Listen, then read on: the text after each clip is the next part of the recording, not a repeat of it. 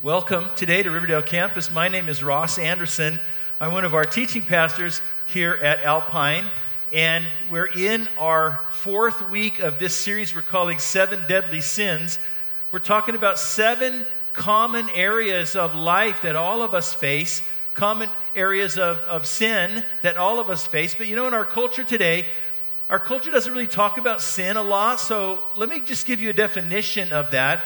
When we talk about sin, we mean it's whenever we choose to follow our ways instead of God's ways. Now, we could nuance that a lot, talk about that a lot more, but I want you to understand that when we follow our ways, we're acting like we're in charge, we're in control, instead of God in our lives. And so sin is defined in reference to God and who He is and what He wants. Sin is not all about people's opinions or our opinions or anybody else's. It's not about the norms of the culture around us.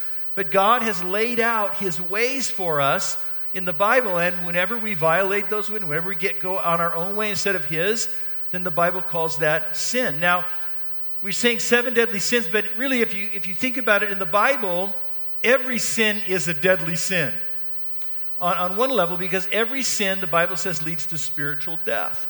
In other words, separation from God for eternity. Whenever we sin in any way, a little bit of death enters into our experience, and it separates us from God. Now, different sins have different effects on the people around us, but every sin is an offense against a holy, perfect God, and it goes against His ways for our lives. But historically, these seven have been called the seven deadly sins. And that's term's not in the Bible like that, but historically these have been understood that way because these are really the most toxic issues of life. And you could argue that pretty much every particular sin you could think of falls into one of these seven big categories. And so that's what we've been talking about that today, and talking about an approach to these issues and these ideas, understand what they really are all about in our lives. Now, I would just say, as we proceed on this, I want to give you a warning that it's really easy to become judgmental of other people on any of these areas, right? You know that from experience, just like I do, that it's so much easier to see these things in somebody else than to see them in ourselves, right? So we want to be really careful and allow the Holy Spirit to speak to us and to put our focus on our own issues and not on other people. And so in honor of Thanksgiving, and as we enter into the Christmas season coming up, we're going to talk about the sin of gluttony. Okay, gluttony, let me give you a definition. We always start with the definition here. Gluttony is an unhealthy obsession over food or drink. That's one of the dictionary definitions. Now, I looked at that and I thought, that's fair. That's applicable in a lot of ways. But you might not feel like you're actually obsessed over food and drink, right? So I thought, okay, I don't always feel obsessed. I feel obsessed sometimes about it, but here's another definition that might be more applicable or relatable to some of the rest of us, and that's just simply excess in eating or drinking. Excess in eating or drinking. Now, I thought about this during Thanksgiving dinner. Right? I'd been prepping for this message, right? So here comes Thanksgiving dinner, and I'm eating all this great food, and there was a lot of people there, so we had a kind of a buffet style. And I thought about this in particular as they went back again, right? And to get some of the things I didn't have room on my plate for the first time, right? So I thought to myself, is it really gluttony if you eat more than you should but less than you want? So I thought, okay, well, probably is, because really gluttony is not measured in how many servings you have or how many calories you eat, but it's really, you could just say it's an undisciplined use of food or drink. Or to put it in a more biblical framework, you could say it's where my relationship with food is not led or directed by the Holy Spirit, but maybe more led by just my internal cravings or even by my sinful nature. And so the bigger question in this whole topic is not really about the quantity of food, but it's about what is our whole approach to food in our lives. How do we think about food? What meaning does food have in our lives? Do we eat to live, or do we live to eat, you might say? And so I want to share with you 3 principles about this, maybe to unpack it a little bit for us. So first of all, I want to start with a positive understanding of food. The Bible has a very positive understanding of food, that God gave us food for our enjoyment. But he also gave us some boundaries, right? So enjoying food is not a bad thing, right?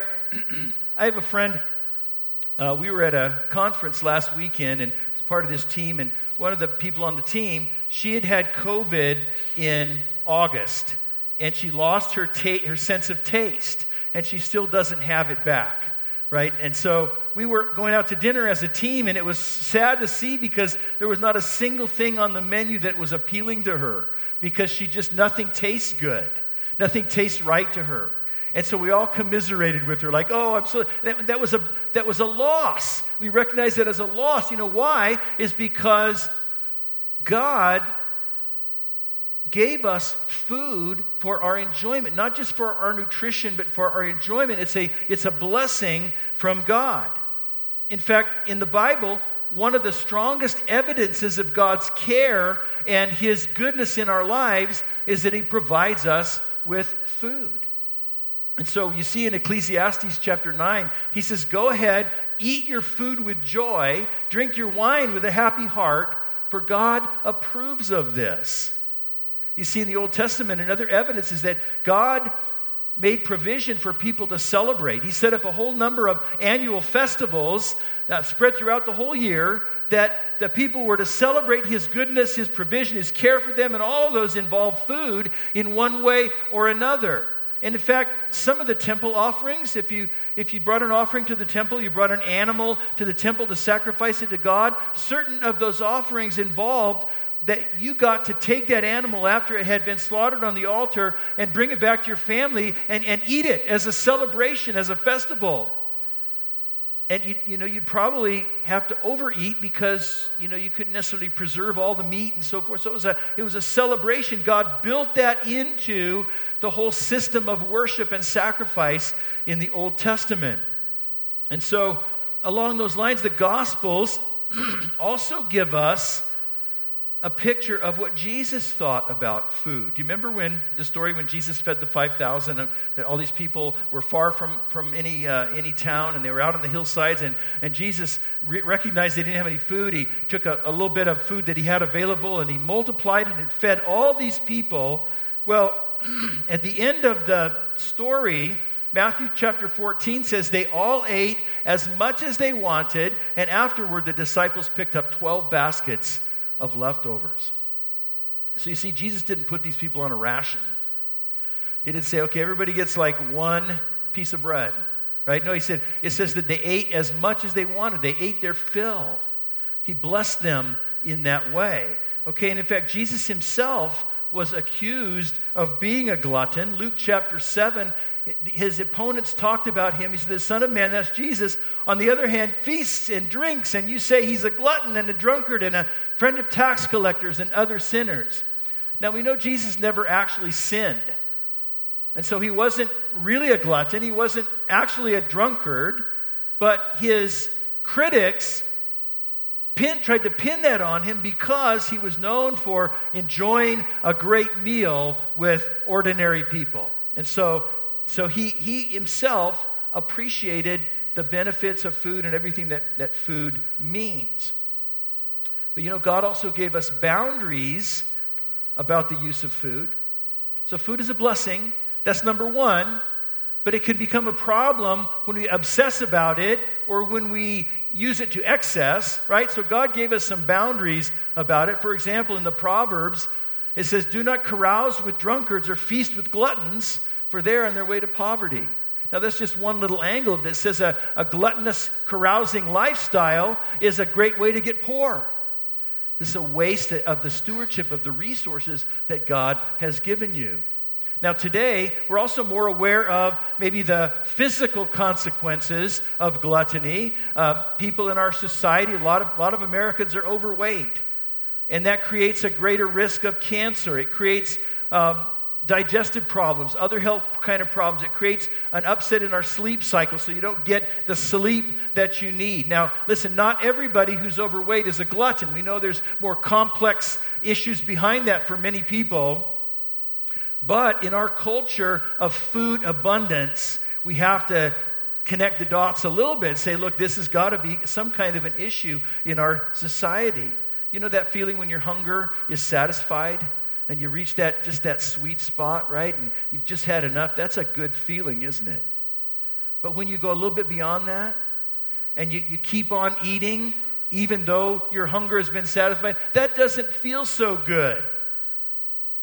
You know, physically you might feel bloated or sluggish or get indigestion. Emotionally, you might start feeling some guilt or shame or even self-loathing about your habits and about how you handle food.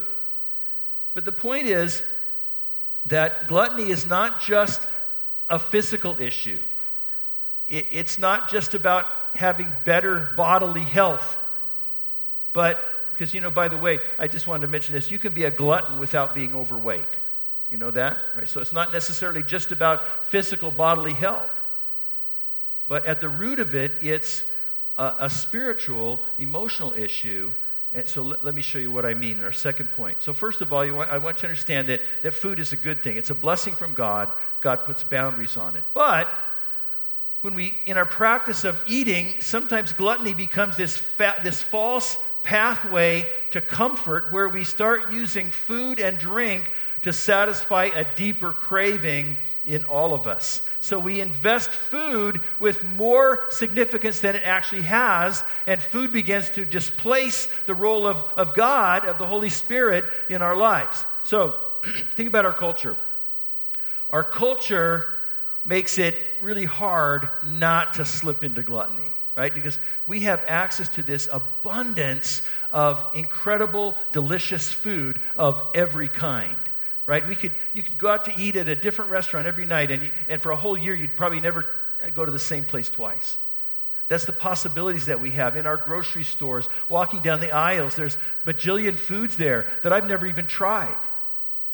And when you go out to a restaurant, you know that the trend has been the last few years, it's just these gigantic portions of food. You think, I paid for it, I should eat it, you know.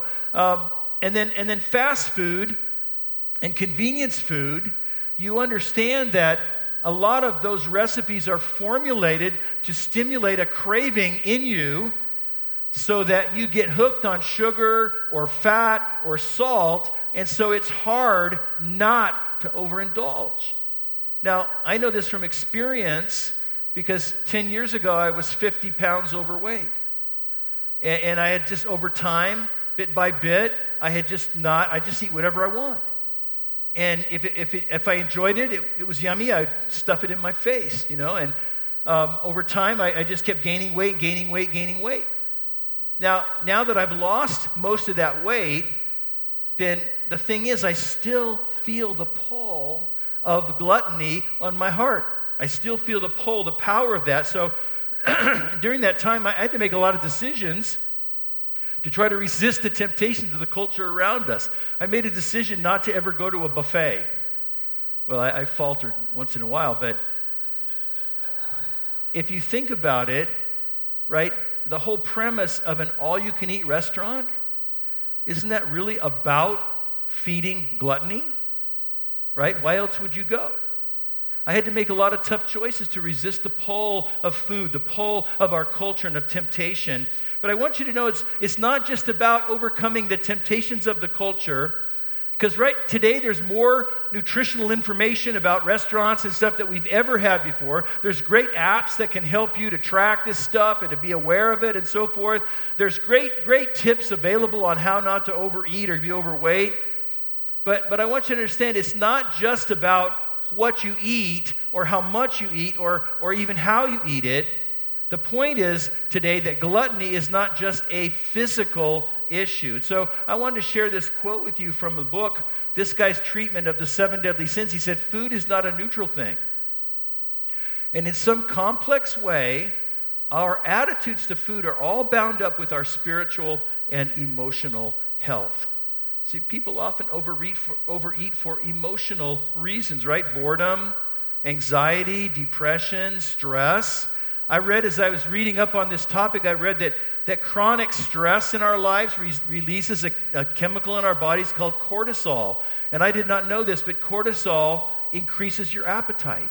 So stress, it's a natural thing to want to eat more. Sometimes we eat more when we're in a hurry or we're distracted, and it's just easy. We eat thoughtlessly. Now, let me tell you about my week. My week's been pretty stressful this week. We just got back from traveling. We traveled like 11 days, and part of that was visiting family. So that's a great thing, but it's also stressful. And then we got back. There was both of us had a pile of work to catch up on because nobody was doing our job while we were gone. And so we're just got this huge, overwhelming work. And then in the middle of that, we've been remodeling our house. And so our physical environment is total chaos. And the furniture's in all of the wrong rooms and everything else. And then we both work at home. And so it's really chaotic where I'm trying to set up my office in the kitchen counter. And so it's been a stressful week for both of us. And I want to tell you, I felt that. Man, I just felt that really strongly. I felt the pull of food as an escape from the stress, and I just wanted to go get a big giant bag of peanut M&Ms and sit in a quiet place where nobody could touch me and have a little vacation, right? That's what food does. But what I've learned is that a glutton uses food in much the same way that an addict uses drugs. Food becomes a way to escape the feelings that we have about ourselves or the feelings that we have about the situation that we're in. See, there's a reason why they call it comfort food. Because in the short term, tasty food does provide some emotional relief from negative moods or negative emotions. But right from experience, we all know that that's just ultimately that's only temporary. Because in the long run, then how we begin to feel about our bodies and how we begin to feel about our habits just adds additional stress and depression to what we're already feeling. And so overeating is more than just a physical issue. It's more even than an emotional issue. There's a spiritual element to it as well. That's why Jesus often used food and hunger as metaphors for something deeper, where the craving for food is ultimately driven, beyond our physical hunger, it's ultimately driven by a spiritual craving, where gluttony becomes a misguided attempt to try to satisfy a spiritual hunger with a physical substance. And so Jesus spoke to this in John chapter 6. He said, "I'm the living bread that came down from heaven, and anyone who eats this bread will live forever, and this bread which I will offer so the world may live is my flesh." Now in that context, he's saying that, look, if you eat physical bread, then you're going to be physically hungry again before long, right? You eat more than one meal a day. But he says if you eat living bread, the bread that comes down from heaven, he says, if you partake of me, if you invest in me and bring me into your life and build on me, he says, then you'll never be spiritually hungry again.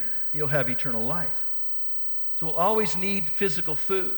As long as we're in this world, we'll need to eat another meal. But what we don't need is physical food to help us satisfy a spiritual hunger.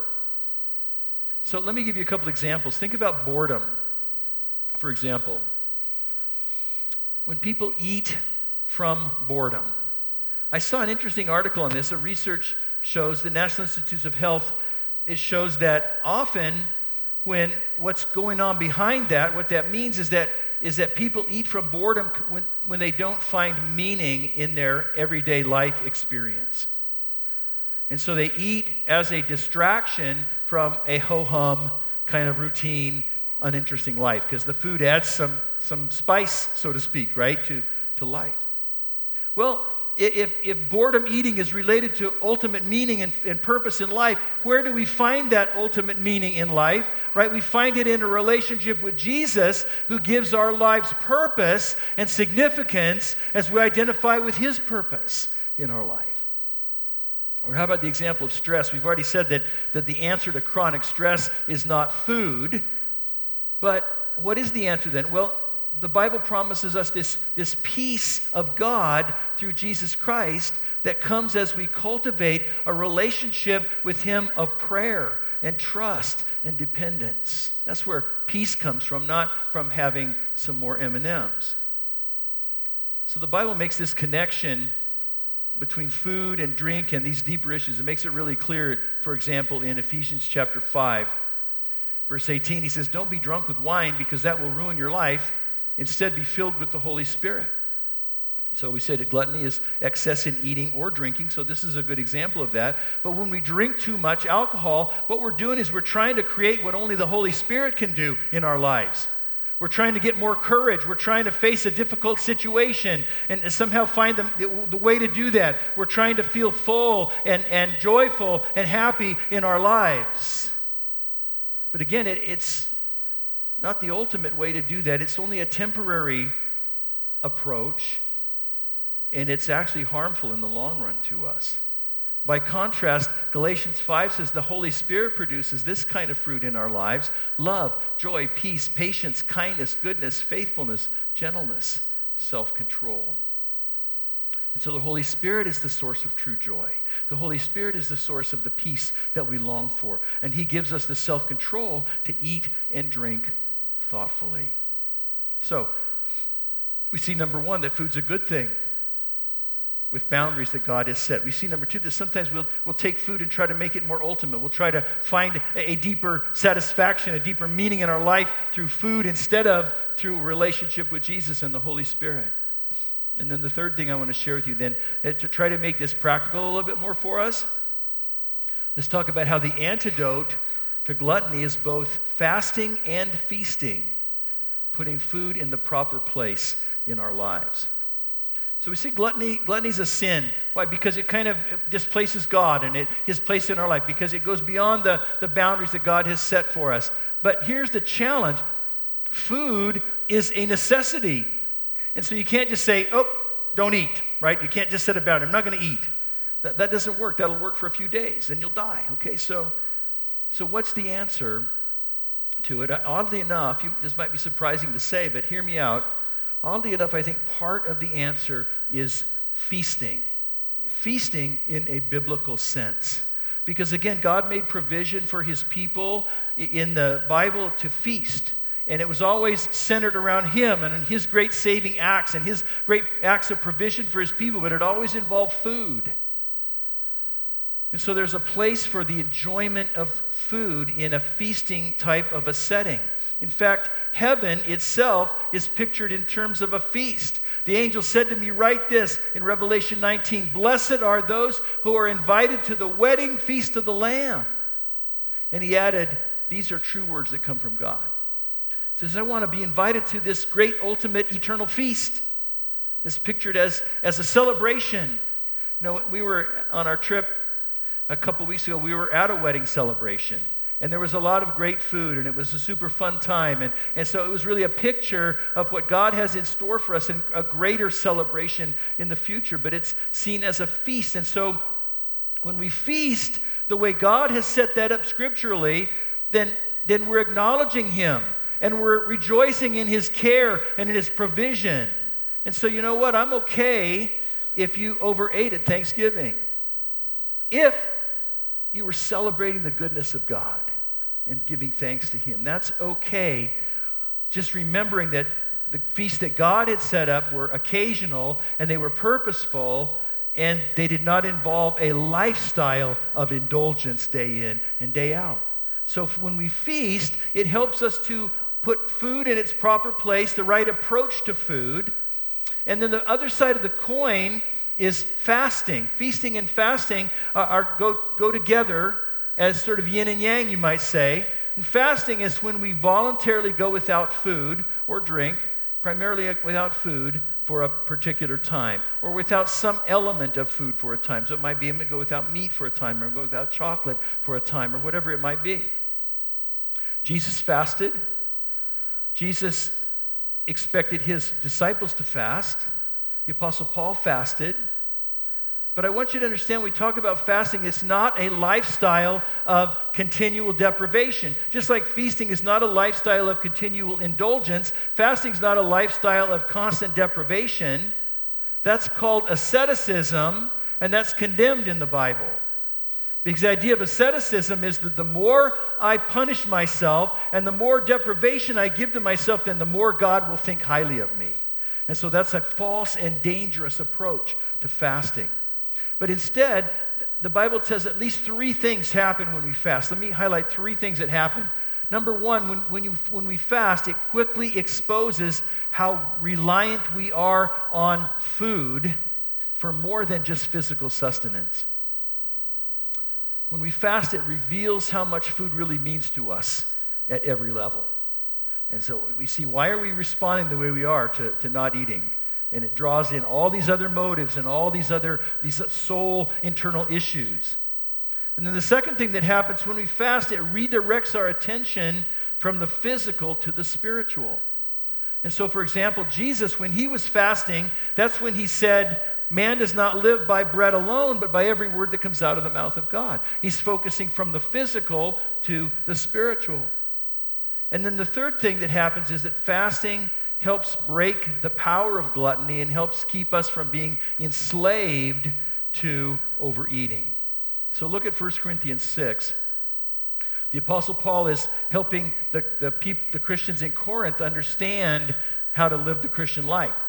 He says, you say, I'm allowed to do anything, but not everything is good for you. And even though I'm allowed to do anything, I must not become a slave to anything. So he's responding to their freedom in Christ. They're allowed to do anything. And so, he says, but not everything is great for you. Not everything should become a mastery to you. And so what it's teaching us is that biblically, there are no foods that are forbidden. But fasting shows us that even good things can gain control in our lives. Even permitted things, even things that are a blessing from God can begin to have control in our lives. And so fasting helps us not to be enslaved to those things. And so, if you take the practices of feasting and fasting and you put them together, then what you get, they combine to say, I love food, but I love God more. And food is a wonderful blessing from God. But God is the higher, greater, more ultimate blessing himself. So fasting and feasting together can help us to reframe our whole approach toward food. They can help us learn to find our satisfaction in Jesus when he's really at the center of both of those practices. And more he becomes the center of our eating and our habits.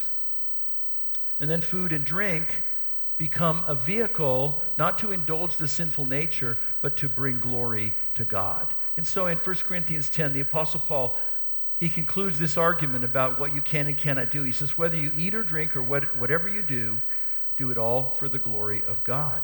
The glory of God, to glorify God for his generosity, for his creativity, for his provision to us.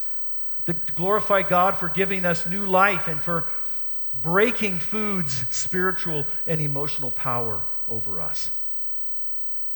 And so as we wrap this up this morning, I want to encourage you to do an evaluation. A simple evaluation. This is all it is. It's simply this. Is my eating excessive? Think about that. Is my eating excessive? And you might want to ask someone else who's close to you, who observes how you live your life, what they think about that. Okay? To give you some feedback for yourself. And then you take your thoughts about that and you bring them into prayerful reflection. You go into God's presence and you open your Bible and you wait on God to hear from him for his insight on that, because I want to find out what my eating and drinking habits reveal about the underlying spiritual and emotional issues in my life that I might not even be aware of, but God can make me aware of them, and God can bring healing in those areas. Now, some people have this view of heaven. In fact, I've even used this myself before because I like food, This view of heaven, that it's a place where you can eat all you want. right? It's all the best tasting foods, all of your wonderful favorites, and right now your mind is populating your list, right, of what those things are. You can eat all these great foods, and you can eat as much as you want, and you won't get sick, and you won't gain weight. That's heaven, right, to a lot of people. I thought about that because, I've used that analogy. I realized that I just pictured heaven as a place where I can be a total glutton without consequences. How about this instead? In light of what we're learning today, let me suggest something different. That maybe heaven is a place where our inner hunger will be cured. Maybe heaven is a place where the things that drive us to excessive eating or drinking will be healed. So there's no more need to eat for comfort, no more need to eat to bury some pain. And what will satisfy us is not endless chocolate or bacon or you fill in the blank, right? But what will satisfy us is that our souls will be fulfilled because we'll be in the presence of Jesus. Will you be there? I hope so. You can be. Not by being a better person, not by keeping all the religious rules, not by overcoming the 7 deadly sins.